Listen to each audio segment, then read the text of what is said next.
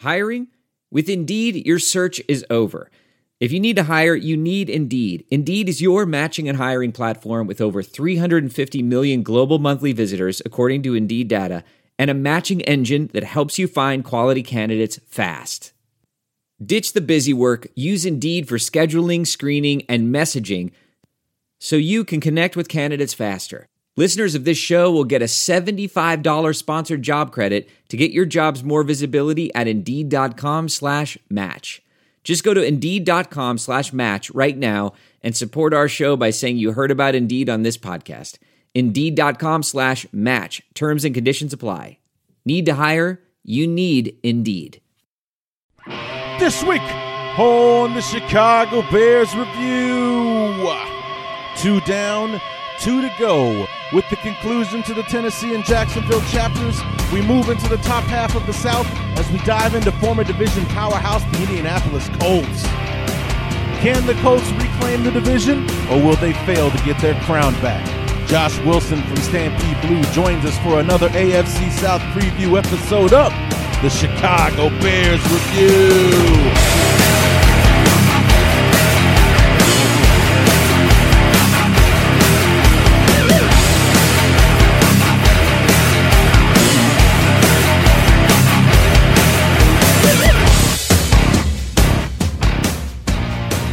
The opponent preview train continues to roll along as we make stop number 5 out of 14, bringing in this time talking about the perennial powerhouse of the AFC South in the Indianapolis Colts. What's going on, everybody? Larry D back for part 3 of the AFC South preview. And we'll be talking with our new friend Josh Wilson from StampedeBlue.com and SB Nation, talking about the Colts. And as I'm sure I've shared with you guys many times, the Colts are my AFC team for years, mostly because of my friendship with my buddy Ryan Simmons, who we've had on the show a few times. Has been a while since we've had him on, but nonetheless, when we were in college together at Western Illinois University, obviously I'm the Bear fan, but during that time, end of the 90s into the early 2000s, aside from 2001, of course, but every year the Bears were out of the playoffs early. Thank you, Dick Duran, and but the Colts were always in it. So whenever I would hang out with Simmons, watch the playoffs, the Colts were always in it, going deep, and Peyton Manning and the offense doing great things and so on. And from there, I just kind of, it's obviously I'm rooting for the Bears. They're my number one, but I'm always kind of checking on the Colts and see how they were doing. So, as you can imagine, Super Bowl 41, a rather bittersweet day for me.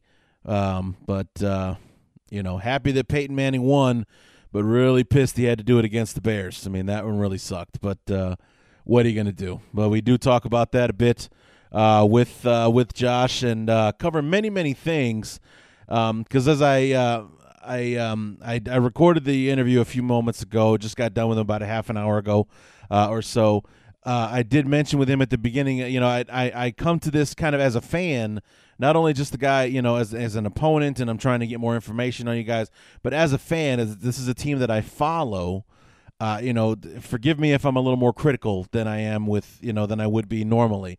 More critical than I would be, say talking to Colton about the Jags or, Dan Cotton about the Titans and so on, because I actually care about the Colts and how well they do or how well they don't, and so on. So, bad year for the Colts, and we talk quite a bit about Pagano and Grigson and them sticking around and his thoughts there, and the inactivity that we talked about with Colton and Dan about how Jacksonville, Tennessee, Houston, all very aggressive in improving the team.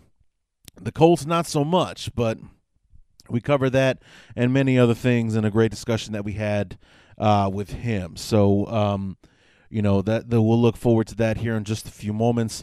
A few news and notes that we do have for the Bears this time.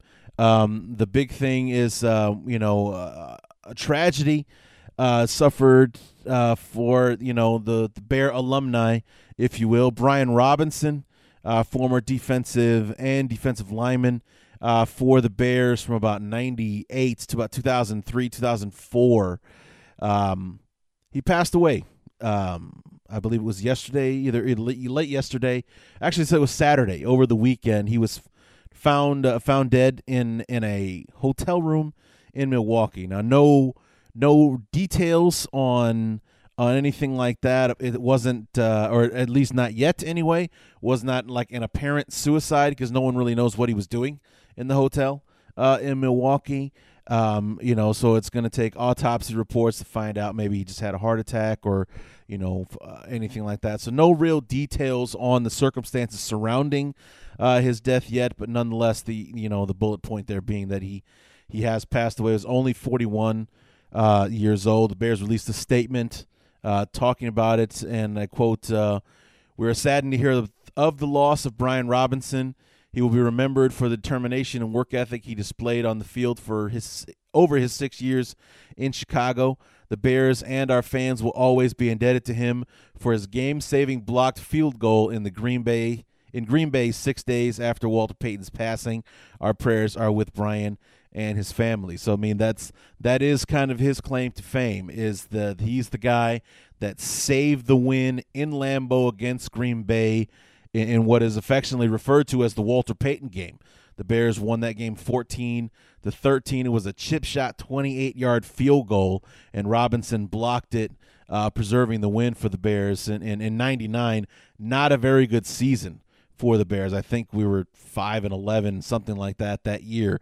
A very bad year for the Bears, but that was the one thing we kind of hang our hats on in 99 was that win in Lambeau. We won that one for sweetness, and Brian Robinson always quoted as saying that he felt that that sweetness helped him there, because I can't jump that high was what I was reading earlier today when I was looking into it, that he felt that sweetness helped him out with blocking that field goal and preserving the win in Green Bay. So, as it said in the press release that the Bears issued, thoughts and prayers with Brian and his family, and we certainly want to reiterate that as well. On the more positive side of things, guess who showed up for work today? The Bears kicking off their mandatory minicamp this week. Tuesday, Wednesday, Thursday, the Bears will be in Lake Forest at Hallis Hall, holding their annual minicamps. Alshon Jeffrey, as promised, showed up despite contract negotiations and such kind of being stalled out and whatnot. He did report, so he will be practicing with the team this week during their 3-day mini camp, so everyone can relax now. He wasn't there for the OTAs. Those were voluntary, and granted, 99% of the team was there, but Alshon was not. He's training in Florida, preparing for the season and whatnot. When he was supposed to be there, when it was mandatory that he did attend, he's there. He has signed his tender. He's with the Bears for 2016, working on a long-term deal. We'll see how that happens and what happens with that. But he said he would be there when it was mandatory to be there. He is a man of his word. He has shown up, so everyone can just calm down now. Alshon is in camp at the. Hey, it's Kaylee Cuoco for Priceline. Ready to go to your happy place for a happy price? Well, why didn't you say so? Just download the Priceline app right now and save up to 60% on hotels. So whether it's Cousin Kevin's Kazoo Concert in Kansas City, go Kevin, or Becky's Bachelorette Bash in Bermuda, you never have to miss a trip ever again. So download the Priceline app today. Your savings are waiting. Go to your happy place for a happy price. Go to your happy price, Priceline. Professional welder Shayna Ford used VR training developed by ForgeFX to hone her skills as a welder. The more time that you spend practicing it, that's what separates a good welder from a great welder. VR training can help students like Shayna repeatedly practice specific skills. Virtual reality definitely helps because the more muscle memory that you have, the smoother your weld is. Explore more stories like Shayna's at meta.com/metaverseimpact.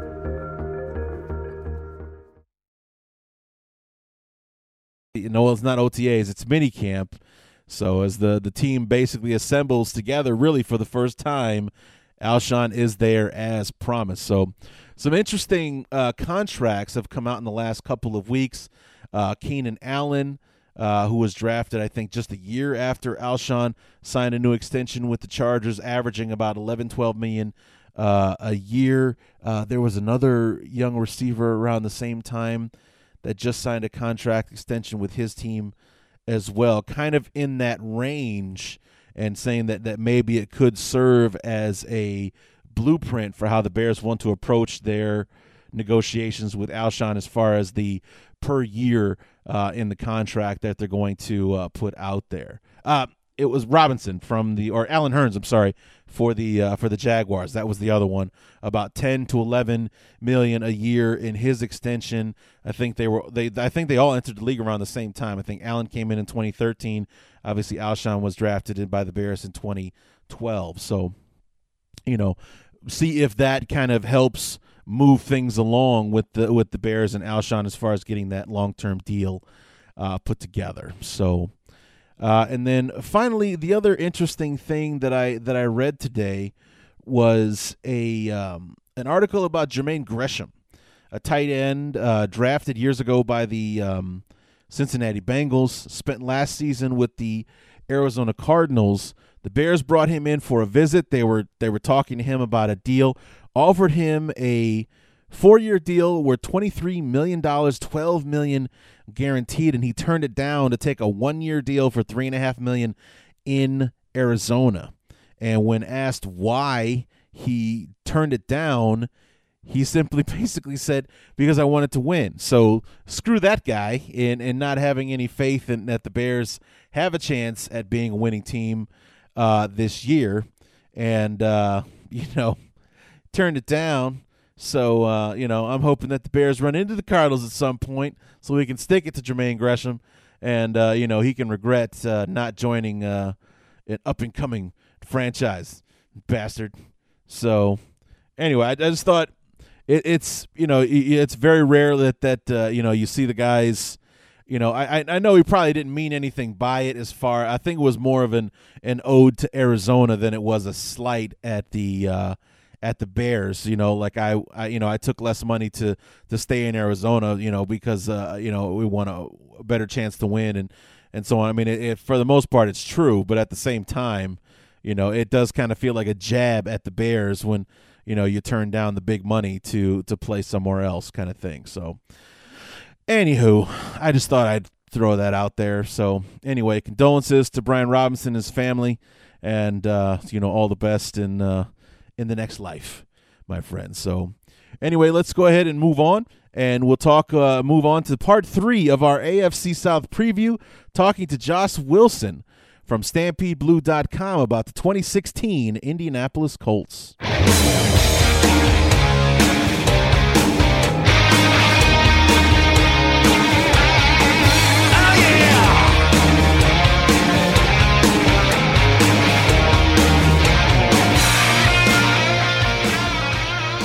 So here we move on, and we now have representing the AFC South former division champions, the Indianapolis Colts, Josh Wilson from Stampede Blue on SB Nation. Josh, thanks for being here on the show. Oh, absolutely. It's my pleasure. Thanks for having me on. So as we do with all of our new guests that we have on the show, since we haven't had you on before, just want to know how long have you been a Colts fan? And one thing I always ask the guys that I talk to from SB Nation, where are you living? Because it seems like last year at least, whoever I spoke to was not in the market of the team they were actually covering. So I just wanted to know if you were the exception to that rule, or are you also outside of the Indy market rooting for the Colts? Well, I've been, I grew up a Colts fan, so I've been around the team, rooting for the team for as long as I can remember. So it's just kind of second nature to me. And I'm not directly in Indianapolis, but I am probably closer than most of the other writers, because I'm just a couple hours away from Indy. So I still live in Indiana, and all that. So definitely within driving distance, and I'm down there for training camp and some other events too. So I'm definitely around the team some, and closer than some other people. So I'm within driving distance for sure. You're at least in the Indianapolis market. Yes. Great. Now, my dad is actually moving from the Chicagoland area to Hobart, Indiana. Is that anywhere near you? I don't recognize Hobart, but okay. Yeah. Yeah, I'd never heard of it either, but that's my stepmother got a job right there on right on the eastern border of Illinois. My dad's been dying to get out of Illinois for years, so they're moving just across the border in Indiana. So Hobart is the name of the town they're going to be moving to. So just thought I'd throw that out there. Now, this is a show that I've been looking forward to because I remember, and I think I told you in our emails leading up to the show that the Colts are my AFC team. Now, I go back to the Colts way back to the early Peyton days. When I went away to college, my best friend at school, his name is Ryan Simmons. He has been a Colts fan pretty much most of his life anyway. And unfortunately for me, as a Bears fan, when the regular season ended, so did the Bears season as well. But it always managed to be that the Colts were always in the playoffs, so I would always hang out with Simmons and watch the Colts games to see this amazing quarterback named Peyton Manning doing his thing with all those great things they used to do on the offense and so on. So, I've been looking forward to this show because I'm also not only am I an opponent, but I'm a fan of the team. I've been to Lucas Oil a few times to see the Colts play and such. So, I'm coming at this as a fan of the team as well. So forgive me if I'm a little bit more critical than I would be if, I wasn't or, in the past and such. So I just kind of wanted to throw that out there for you. Okay. I do kind of bleed a little bit of the blue and white with the Colts as well. So that being said, 2015 was supposed to be a Super Bowl year for the Colts because a lot of people, including myself, thought that they were going to be the team in Santa Clara playing for the Super Bowl last year. But what was Super Bowl aspirations turned out to be an 8-8 season.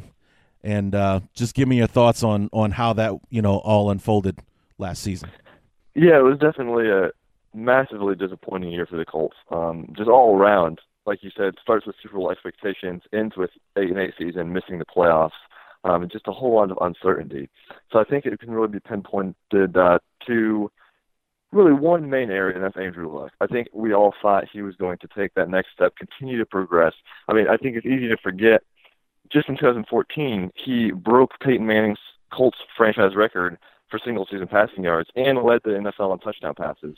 So I think it was reasonable to expect that he would take that next step into possibly MVP consideration. And if that had happened, I think the Colts could have been a playoff team and definitely could have maybe won a couple playoff games like they have in past years. And so I think it all starts with luck because what we saw from Andrew Luck last year was completely different than what we'd seen the previous few years in that he didn't look confident in his arm. He looked like he was playing injured at times when we found out that he was dealing with a lot of injuries. And then he just made some real stupid decisions. And, we've seen those at times from Luck, but they just happened much more often last year. And the turnover issue really became front and center. He turned the ball over 13 times in 7 games, and then obviously missed 9 games due to injury. And so I think really it all comes down to Andrew Luck. I think the expectations for the Super Bowl were there because of the expectations that Luck would take that next step and continue to improve. And so the fact that he didn't, and the fact that he had his worst year as a pro, missed time due to injury, and when he was playing didn't look that great, I think that is enough to explain away an 8-8 season. But then on top of that, you just have a roster that top to bottom didn't play out the way most thought it would, and the veteran additions didn't contribute. The talent overall wasn't great, and then when you subtract Luck, who had really carried that team, it just went to a mess.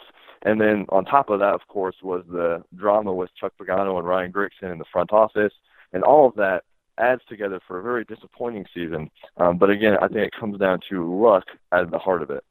Now, talk to me real quick about Pagano and Grigson, because all throughout the year, whoever I talk to, whether they be just general football fans or the few Colts fans that I do, converse with from time to time, we all thought, myself, at the very least, Pagano was gone, or, Grigson is gone too. And not only are they back, but they are extended through the end of the decade. What were your thoughts on not only did they get brought back, but they were given extensions, which is somewhat of a vote of confidence on top of it all? Is Irsay off his rocker, or, is there something bigger at foot here? Well, it was a stunner. I mean, I had the article all written of Colts fire Chuck Pagano and was sitting on my computer the day after the season ended, ready to publish. And all of a sudden, end of the day, Colts come out and say, actually, we gave him an extension. I mean, it was a stunner to everyone. And even coming into the year, there's a lot of talk about the tension that was there between them. And it seemed, the only way we can say for sure if Pagano loses his job is if the Colts miss the playoffs. It seemed like a possibility that wouldn't even happen, or was too outrageous to even suggest, but then it happened. And instead of firing Pagano, and really the question wasn't even, are the Colts going to fire Pagano, was, are they going to get rid of Grigson too? And so then they come back and extend them both, and I think that was a stunner. I think the extension for Chuck Pagano is absolutely a vote of confidence, the fact that it was a 4-year extension. But at the same time, his contract was up, so if Jim Irsay wanted to keep him, he was going to have to give him an extension. And so I think that's part of it. And then the fact that he extended Grigson as well to run in accordance with Pagano's. So now Grigson has 4 more years left on his deal too.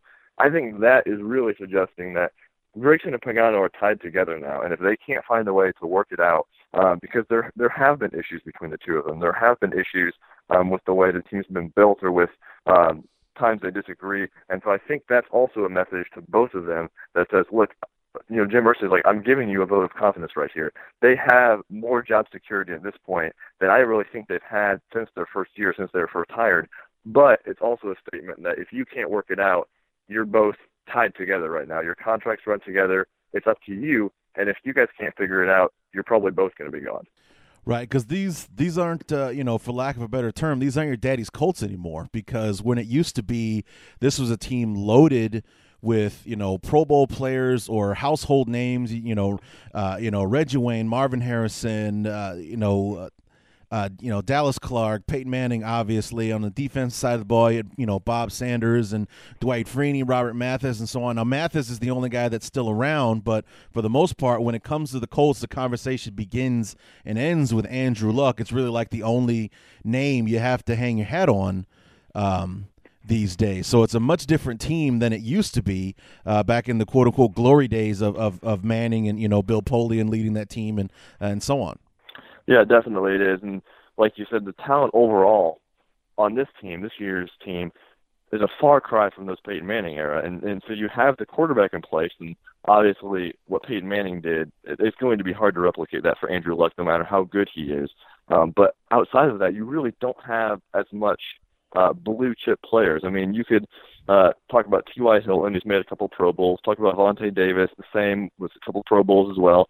Robert Mathis is obviously a name that people know. He's getting older, but, so you have some of those guys, but they're not all over the roster. And for the most part, you have a few guys that are like, okay, you can kind of, like you said, hang your hat on them and say, these guys will be around for a while. And then most of the others are either developmental guys or guys you have hopes for, or just stopgap players as you wait to address that need and address others instead. So it's not that overall talent level that I think we saw, especially on the offensive side of the ball during the Peyton Manning days. Right. Now, before we talked, I was online and I was looking at the transactions for the Colts, through the 2016 calendar year, and a lot more subtractions than additions as far as the personnel on the team was concerned. But what I was really surprised by was, like, okay, they brought back Pagano, but did they fire everyone else? Because I saw more transactions as far as names with coaches and positions and so on and so forth with that than any other, we signed this free agent or, anything like that. How many coaches actually survived the 2015 season? There were very few that of the coaching staff that's back, other than Chuck Pagano.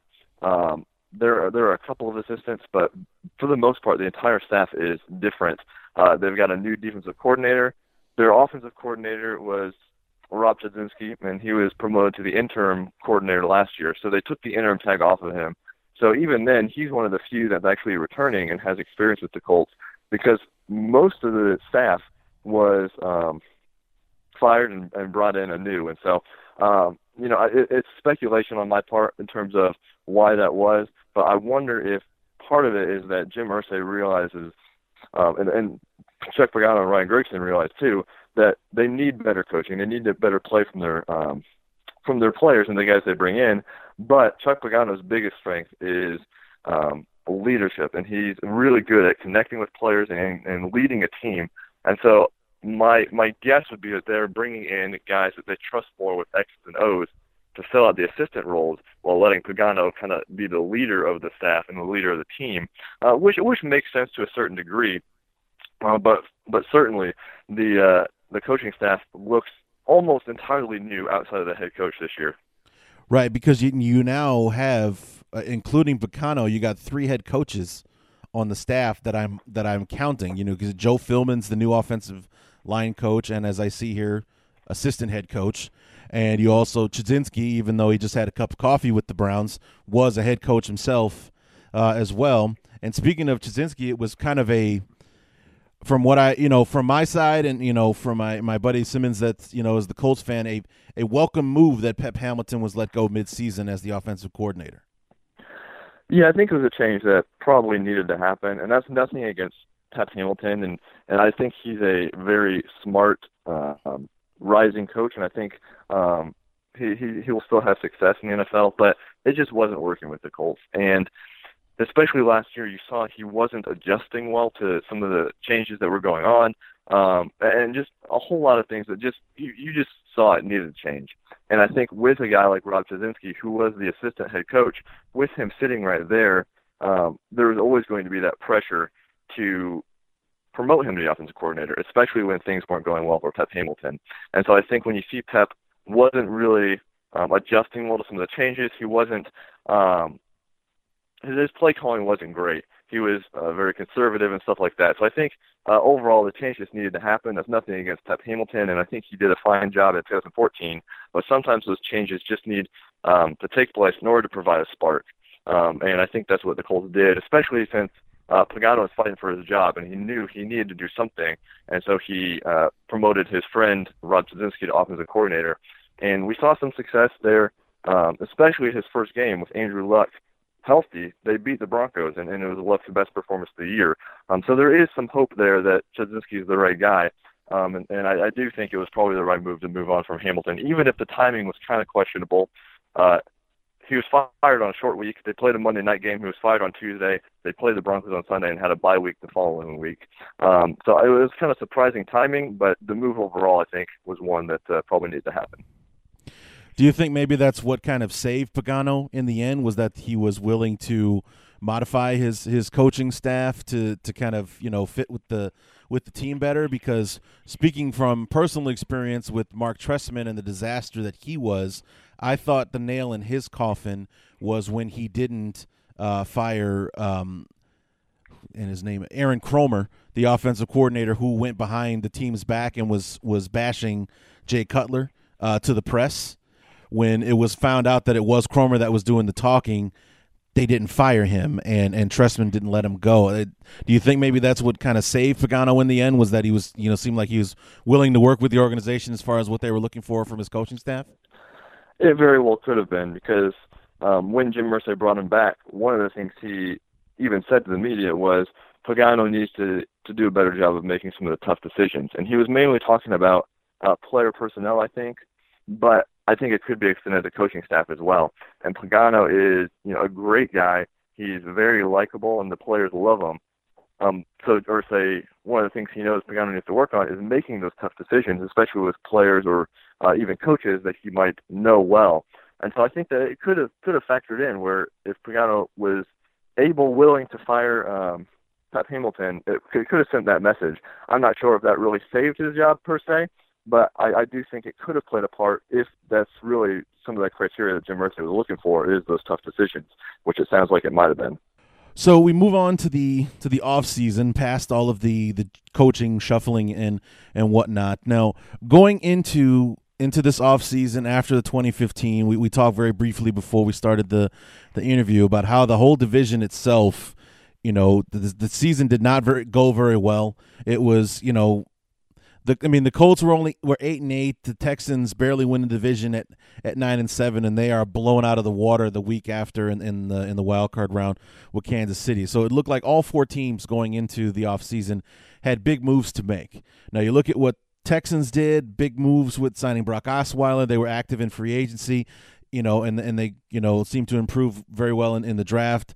The Jaguars and the Titans making all of their moves in the draft and in free agency, especially the Jaguars. The Colts were kind of inactive. Did they feel like maybe that health was the biggest reason that they didn't succeed in 2015? Because they kind of seemed to be, going with the girl that they brought to the dance kind of thing, as opposed to being active in free agency to kind of fill up the holes where things went wrong last year. I think there's really two aspects of it that why the Colts were a little less active in free agency this year. One is because they realized that it all revolves around Andrew Luck for them. And so the fact that they're getting Andrew Luck back in a certain way is the biggest addition any AFC South team had this offseason, getting a healthy Andrew Luck back. Now, it's not a new addition, but they realized that if they get Luck back healthy, and all indications are they will, they're going to be competitive. They're going to be right there. And so I think they realized that, and they also realized that at some point in this offseason, they're going to give him a massive extension. And so they have to have the funds there, the money to be able to do so. So I think that was one aspect of it. And the other aspect was a change in philosophy from Ryan Grigson. You see, last year, he goes out and signs a bunch of veteran players loading up for a Super Bowl run. It was really Super Bowl or bust for the Colts last year, and everything fell apart. This year, they're shifting that philosophy in terms of a more long-term approach. They're building for depth. They're trying to develop players. They're trying to get younger guys, coach them up, and have them turn into playmakers. That's their whole idea this offseason. So they were much more meticulous about their moves, especially about getting younger. And so I think you see, one, that they know getting Luck back is going to be bigger than any move they could make. And two, they realize that they need to have a more stable foundation, and that means building up young players, developing them. And it probably means taking a more long-term approach where you can't address every need this offseason, but you can start laying that foundation down. So I think it was a change in philosophy as much as anything else that really resulted in the Colts having a quieter offseason than we've come to expect. Yeah, and I guess it would also kind of be like a return to philosophy, because the Colts have never been, at least in my time in following the team, have never really been a big free agency type team. They are very much a build from within. I mean, Reggie Wayne, Dallas Clark, Marvin Harrison, Peyton Manning, Joseph Adai, all those guys were draft picks. Those were guys that were, that were brought in and developed in the long term. So I guess in more of it's a return to philosophy more so than change of philosophy, right? Oh, absolutely it is. And, Bill Polian, that was how he built the team, was through the draft. And so it is absolutely a return to that philosophy there. But it's new for Ryan Grigson. And I think part of that is because he had so much money to spend and so many holes to fill when he first arrived. And then immediate success means that you expect more immediate success. And so it was that cycle there of he kind of had to spend free agent money. But so, yeah, it's definitely a return to the philosophy of the Bill Polian days. And I think that's probably a good thing. Now, going back to Luck, as well as he's played pretty much since the beginning when he came in, making the playoffs every year of his career except this last season. Even before then, regardless of how well he was playing, offensive line always kind of appeared to be an issue. He just managed to keep himself out of trouble in order to do it. But considering the O-line has been a problem, or at least a nuisance, for the team, did it really take Luck suffering, possible, like life-ending injuries with, lacerated kidney and so on and so forth for Grigson to snap out of it and really address the offensive line? Or, what do you think the problem was there? Well, he's tried to address the offensive line in the past few years, and the key word is tried, because he's tried and failed to do it. He's brought in players that just didn't work out. And so I think really Luck's injury, even though the lacerated kidney wasn't really a result of the offensive line as much as it was just a football play, I think that sent a wake-up call to the entire organization, from Jim Irsay to Ryan Grigson to Chuck Pagano. to all of those guys that we need to protect Andrew Luck. And whether that was the offensive line's fault or not, they realized he's been the most hit quarterback in the NFL since he arrived in 2012. They realized that he gets hit all the time. And even you look at the Broncos game before he got injured, he was getting hit over and over. And obviously the Broncos defense was outstanding last year. But Yeah. I think the injury to Luck, and then multiple injuries, he had a shoulder injury earlier in the year that caused him to miss a couple of games, and he had a rib injury. The multiple injuries, I think they realized that this guy is not as indestructible as we thought. I mean, he withstood so many hits in the first 3 years that it kind of felt that way at times. Because you go from Peyton Manning, who never missed a game until 2011, to Andrew Luck, who, despite all the hits, just kept on getting back up and playing well. I think you kind of got the sense that this guy is as tough as they come. He's indestructible. And so I think last year was a wake-up call to the whole organization that he can get injured, and we have to protect him, or else our season's going to derail just like it did last year. Right. So you address the offensive line. In the, 8 draft picks that the Colts had, you draft 4 offensive linemen. Top of the bill is Ryan Kelly, the center out of Alabama. Are they hoping that he's going to be Andrew Luck's Jeff Saturday? Yeah, that's the hope, and they've even mentioned that comparison. I mean, it's pretty obvious considering the franchise, and they've mentioned it as well. And it's kind of rare for a center to be drafted in the first round, but when they are, it normally work out. And I think Ryan Kelly is one of those guys who was definitely worth the pick for the Colts, because the center spot's been the worst position along the offensive line for really ever since Jeff Saturday left the team following 2011. Right. And so I think you get Ryan Kelly, you get a guy who should be a very reliable starter for you for a decade with Andrew Luck. And that's really all you could ask for with that pick. So I think that the expectations are super high for him. And I think, like you said, the Jeff Saturday, Peyton Manning comparison is what they're hoping for with Andrew Luck and Ryan Kelly. Right. Now, as far as, the offensive line is concerned, aside from Anthony Costanzo, it pretty much appears to me that it's kind of an open season on the offensive line. So how in the mix are the other offensive linemen draft picks as far as, possibly playing? You had one in the 3rd round, LaRaven Clark, and Joe Haig, the offensive tackle for North Dakota State that was protecting Carson Wentz for a few years. Are these guys at all a threat to be playing this year, or are they just quality depth and developing young talent? I don't expect either LaRaven Clark or Joe Haig to be seriously competing for a starting spot. I think you've got 2 spots really open on the offensive line. You've got the left side of the line taken care of. Anthony Costanzo's at left tackle, Jack Mewhort's at left guard, and Ryan Kelly's at center. I think those 3 guys are pretty entrenched there. And so then you have the questions at the right side. And I think Clark and Haig could both compete for those spots, but I think it's going to have to take a lot for them to actually play there, because I think both guys are developmental guys. And I think the Colts would love to, especially with Clark, and I think Clark is a little more of a project player. I think they would love to sit them for a year, have them provide depth, and continue to work on them to maybe turn them into a starter a year or 2 down the road, because the talent is obvious with both of the guys.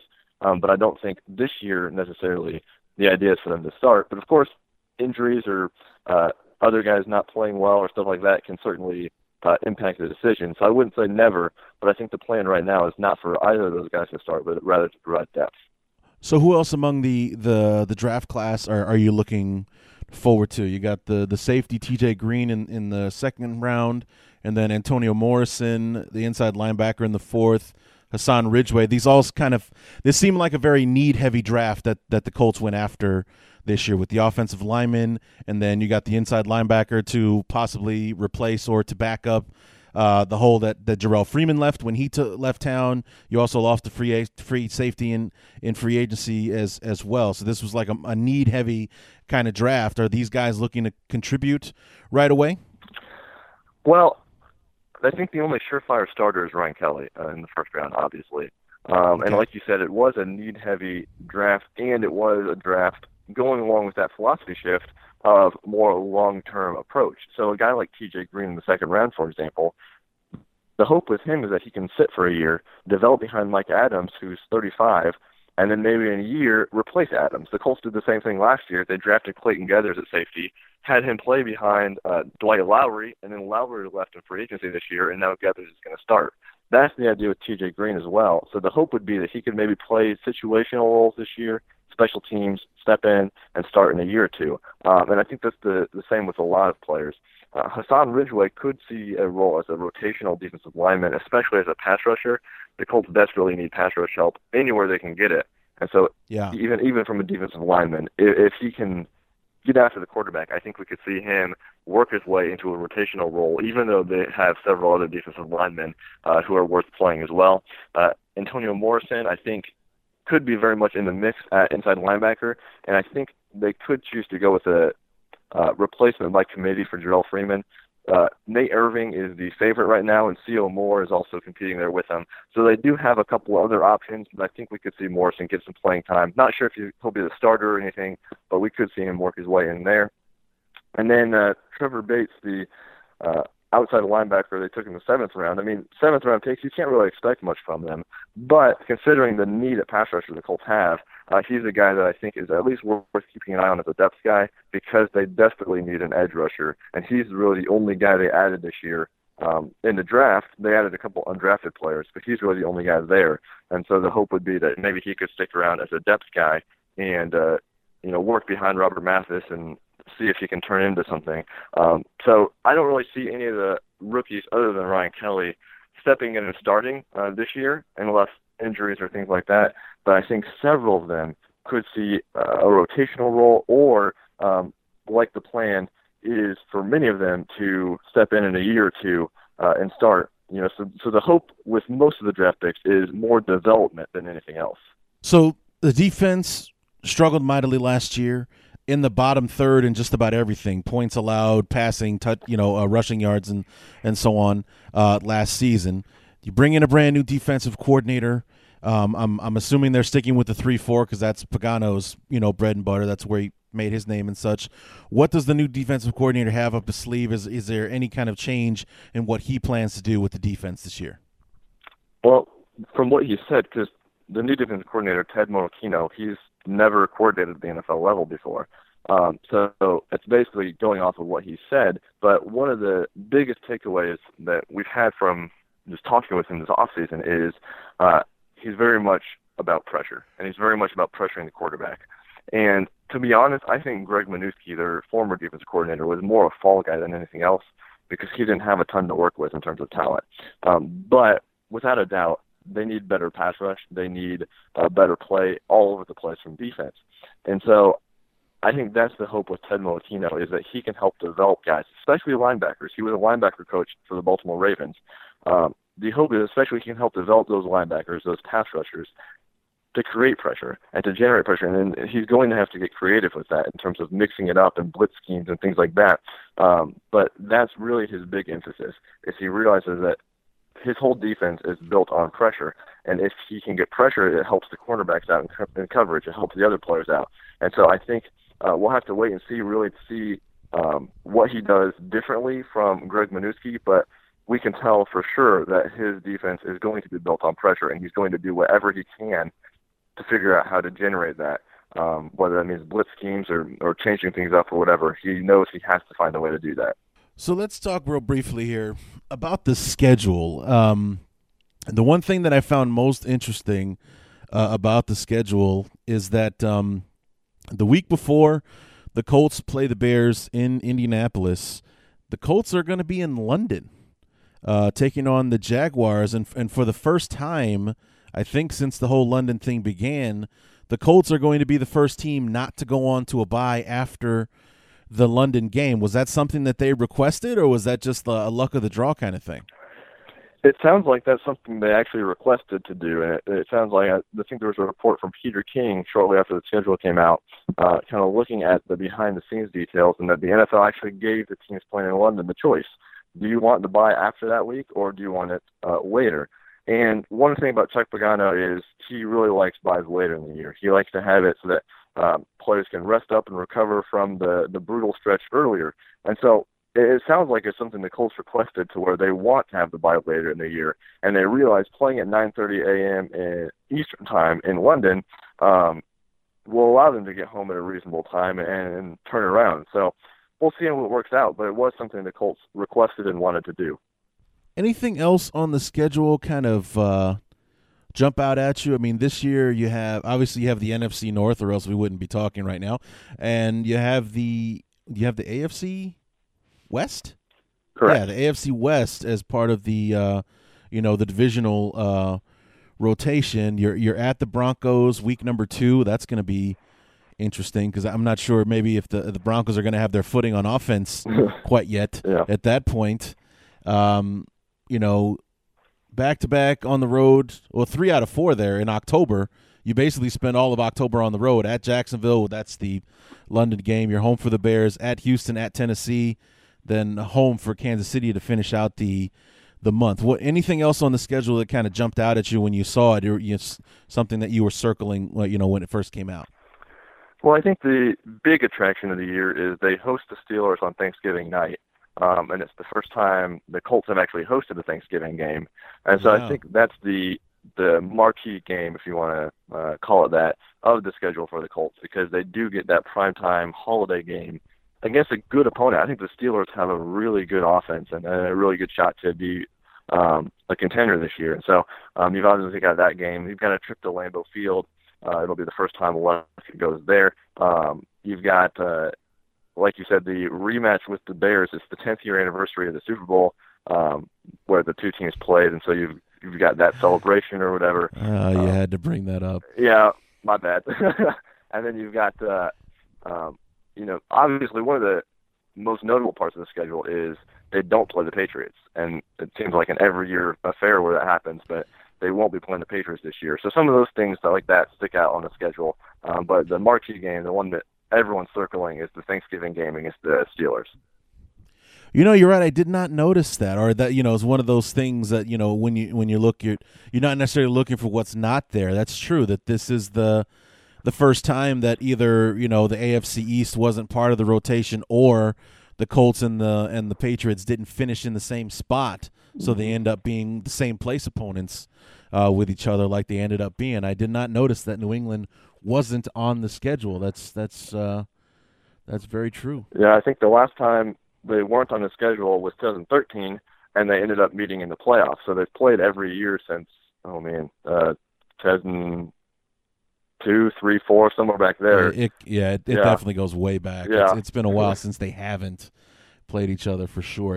It's an annual thing, the Brady Manning Bowls and so on and so forth. So now, just on like we're saying, the division as a whole, 2015, not very good. You could have an argument about which division was worse, the NFC East, the AFC South. Basically, sending a team into the playoffs simply because they had to, not necessarily because they deserved to be there. And the Texans kind of proved that point by laying a huge egg against the Chiefs in the wild card round. Like I said before, Houston very active in free agency, did a lot of work in the draft. Same thing for Jacksonville. Tennessee, as we know, had the number 1 pick and turned that into a boatload of picks and did most of their work in the offseason in the draft. The Colts making their moves and did more transactionally with their coaching staff than they did so in player personnel. What do you think the outlook is for the division as a whole going into 2016? I think the division is very rapidly improving, from being the worst in the league to a division that actually could be quite competitive and actually a very solid division. I think they are very much turning around that way. And I think a lot of it is based on, obviously, the quarterback position, because you've got Andrew Luck in Indianapolis. You've got Blake Bortles, who had a very good year last year for the Jaguars. You've got Marcus Mariota in Tennessee. And then, of course, the Texans went out and signed Brock Osweiler, who there's some.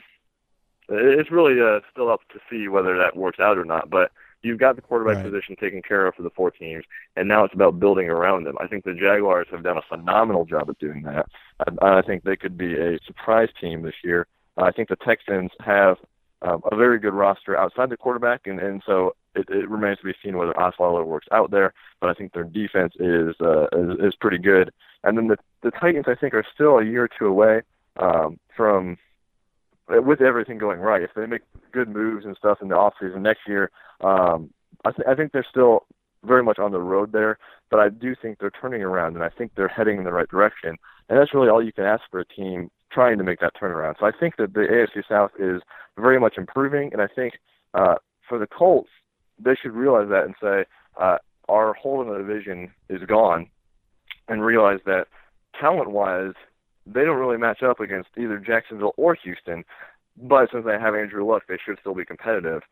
So that might keep them competitive this year. It could even win the division for them. But in terms of a long-term approach, they realize they have to build the talent to compete with those teams long-term, because I think both the Jaguars and the Texans are looking pretty good and turning around, and then the Titans are even on the road there. So the division is certainly improving very fast.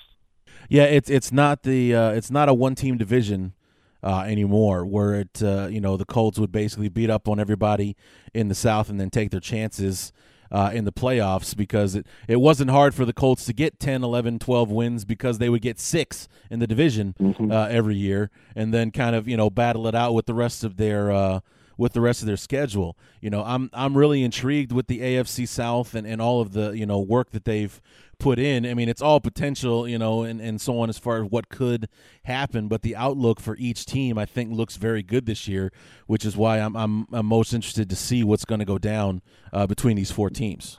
Oh, without a doubt. And I think really the statement, the turning point, happened last year in a 2-game stretch where the Jaguars laid 51 points on the Colts, and then the next week the Colts couldn't do anything offensively against the Texans, and basically that game lost the division. I think those 2 games really turned the entire AFC South around, where you realize it's not the Colts division anymore. Now, Luck wasn't playing in those games, but either way, you see that the Jaguars have a very capable offense, and now they've done stuff to improve their defense, and you see that the Texans are a competitive team. And I think it's been a wake-up call to the Colts and really the rest of the NFL that said the AFC South is no longer just a pushover, and they're getting better. Right. Now, you brought it up briefly, much to my chagrin, but as a Bears fan first and then a Colts fan second, you can imagine Super Bowl 41 was a very bittersweet day for me. I mean, nothing quite beat the whole conference championship weekend, watching the Bears, dominate New Orleans, and then, of course, Peyton finally beating Brady in the playoffs and making it to the Super Bowl in that amazing AFC title game. How great a day was Super Bowl 41 for you? Oh, it was awesome. I mean, that's really the only way to describe it, because it was so many years of playoff losses. Finally, you see the Super Bowl. To be honest, the win over the Patriots 2 weeks earlier was probably the best feeling out of all of them, to be quite honest, because you finally get past Tom Brady in such a dramatic fashion. I still think that's the signature win of the Colts franchise in Indianapolis, of Peyton Manning's career. So that was indescribable feeling. And then the Super Bowl obviously it felt more like a relief than anything else, that finally they got there. Finally they won it after all those years. So it was a great night for sure. Yeah, as a Bears fan, I can take away that, it was, like I said, very bittersweet. Huge fan of Peyton Manning. Was so happy to see that he finally got his ring. He finally was able to hoist the Lombardi Trophy, was the MVP of the game and everything. But as a Bears fan, I take the moral victory in that the Bears have the moment of the game, with Hester taking the opening kickoff back for a touchdown. I mean, did your heart just absolutely sink into your feet when that happened? You talk about a deflating moment in the game. You're all pumped up for the Super Bowl, and the very first kickoff, they take it all the way back. I mean, oh my goodness. But thankfully the Colts were a little more. They just shook it off a little better than the fans sitting on the couch stunned, like, this is what we were waiting so long for. But yeah, it was a crazy start to the game. And looking back on it, it's kind of funny now that because Tony Dungy tells the story all week. They were talking about, we're not going to kick the Hester. We're not going to kick the Hester. And I think it was maybe the night before the game, and I don't remember all the details, but Dungy's like, we're not going to play scared in the Super Bowl. We're going to actually kick to him. And we all know how that happened. First play of the game, Hester takes it back. So that was certainly probably the most memorable part of the game in terms of in his legacy. Yeah, it's like I said, as a Bear fan, I take away the fact that the one thing that people are always going to remember about Super Bowl 41 was Hester taking back the opening kick. But it's like we won the battle, but you guys won the war on that one for sure. Mm-hmm. Yeah, I mean, it seems like you remember Hester's kick, and then you remember Peyton Manning hoisting the Lombardi, and a lot of what's in between. Yeah. Colts fans remember, but NFL-wide, those are the two images that stand out. Yeah, because I was so certain. I was absolutely certain the fact that it was raining would work in the Bears' favor, not in the Colts. Yeah, and it ended up kind of being the other way around. The Bears were the ones that couldn't hang on to the ball and slipping and falling and so on and so forth. So it ended up being just a mess for us. Yeah, I think that speaks to just the preparation of Peyton too, because he worked all week preparing for the rain. And I mean, the Colts didn't play a entirely clean game in that game either. They turned it over some too. So yeah. I mean, but they won that Super Bowl in the playoffs on defense. So that helped that their defense was actually playing well then. So were you pulling for Peyton last year with the Broncos? Were you temporarily a Bronco fan, hoping to see Peyton go out on a win like that? Well, especially once the Colts didn't make the playoffs. I mean, it was totally all for Peyton. And, there's always going to be a special place in Colts fans' hearts for Peyton Manning and just all he did for the franchise and all the memories. And so it's really hard to root against him, especially, anytime he wasn't playing the Colts, you're always pulling for him. And then when he plays the Colts, you're like, I'd like to see him do okay, but Colts win. So absolutely last year was all for Peyton in the playoffs, and it was thrilled to see him get that second Super Bowl. So that game where Peyton came into town, where he was needing, the one win to beat Brett Favre's record last year, and that even though that's the game that luck went down, Peyton and the Broncos lose that game and doesn't get his record. And, I think it was the next week against the Chiefs that he had that disastrous game and got benched and so on. So he actually had to wait until the Super Bowl to get his next start and win, to finally break that record. But, kind of had to be one of those days where we're rooting for the Colts, but it wouldn't be the worst thing in the world if Peyton were to set that record here in Indianapolis. Yeah, and I think there was a couple other records riding on that game too. And it's it would be great to see him set those things in Indy in front of the home crowd and all that. I mean, that would have been cool to see him set the records where he had so much success. But it wound up that he didn't play overly well, and Luck played incredible, and it's kind of surprising actually how well the Colts played against the Peyton Manning Broncos. They won 3 out of 4 matchups against them, and it seems like the Broncos rolled over everyone else, and the Colts obviously didn't have as much success as Denver did the past 4 years. But for whatever reason, when Peyton was playing the Colts kind of always showed up and always played well and won 3 out of 4. I think, Josh, that's going to do it for us. It was really great having you on the show. Look forward to having you on if we can swing it to because I always have my guests back on the preview show the week of the Bears and the Colts playing in Indianapolis this year. Absolutely, we'd love to do that. All right, so it's StampedeBlue.com, correct? Correct. And where can we find you on Twitter? You can find me on Twitter at Josh Wilson SB for Josh Wilson Stampede Blue, obviously. So you can follow me there and have a lot more insight there, and then on the site as well. Do you guys have a podcast for Stampede Blue or no? We will probably have one this year. We used to have one, and then we took a year or two off, and we're probably going to be bringing it back this year. Okay, great. So look forward to that. Look forward to having you back on the show. And the other 16 weeks of the season, I wish the Colts all the best. But that 1 week when the Bears come to town, I hope you guys crash and burn and we come out ahead. That's absolutely reasonable. Can't ask for anything else. Josh Wilson from Stampede Blue talking about the Colts going into 2016.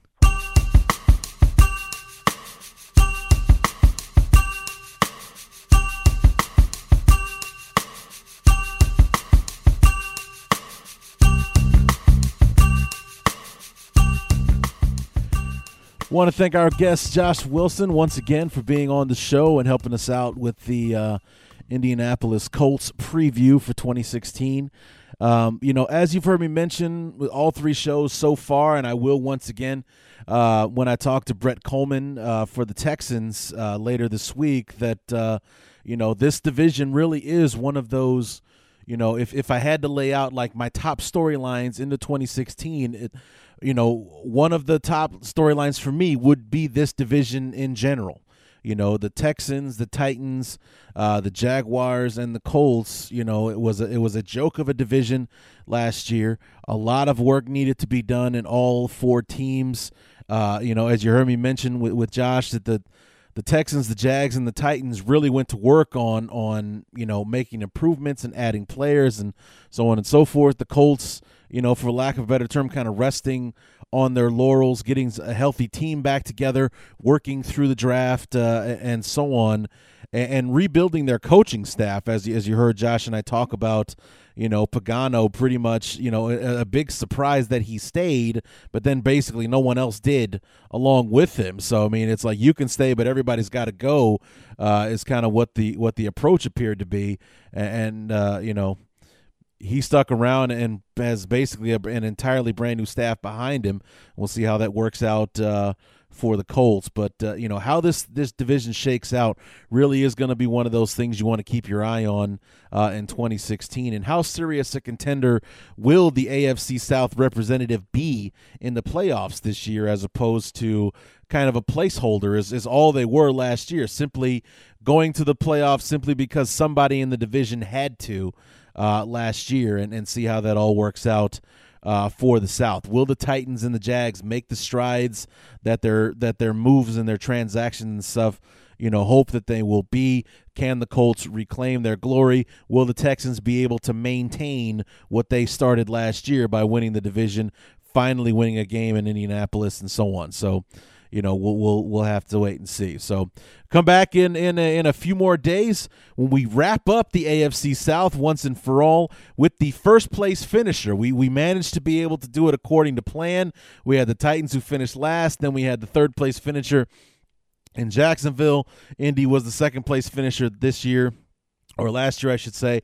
And going into this season, the defending AFC South champion Houston Texans are up next as we wrap up the AFC South, and then we move on to the NFC East. Got a decent collection of people that we're going to be talking with about the NFC East, and then we move on to the NFC North and wrap up with our beloved Chicago Bears. So we got 5 down, 9 more to go, so come back in a few days. We have Brett Coleman from SB Nation to talk about the Houston Texans. Wow, did I blow that? Wow. Talk about the Houston Texans next time to wrap up our fourth and final part of the AFC South preview. So until then, my name is Larry D, and this has been the Chicago Bears Review.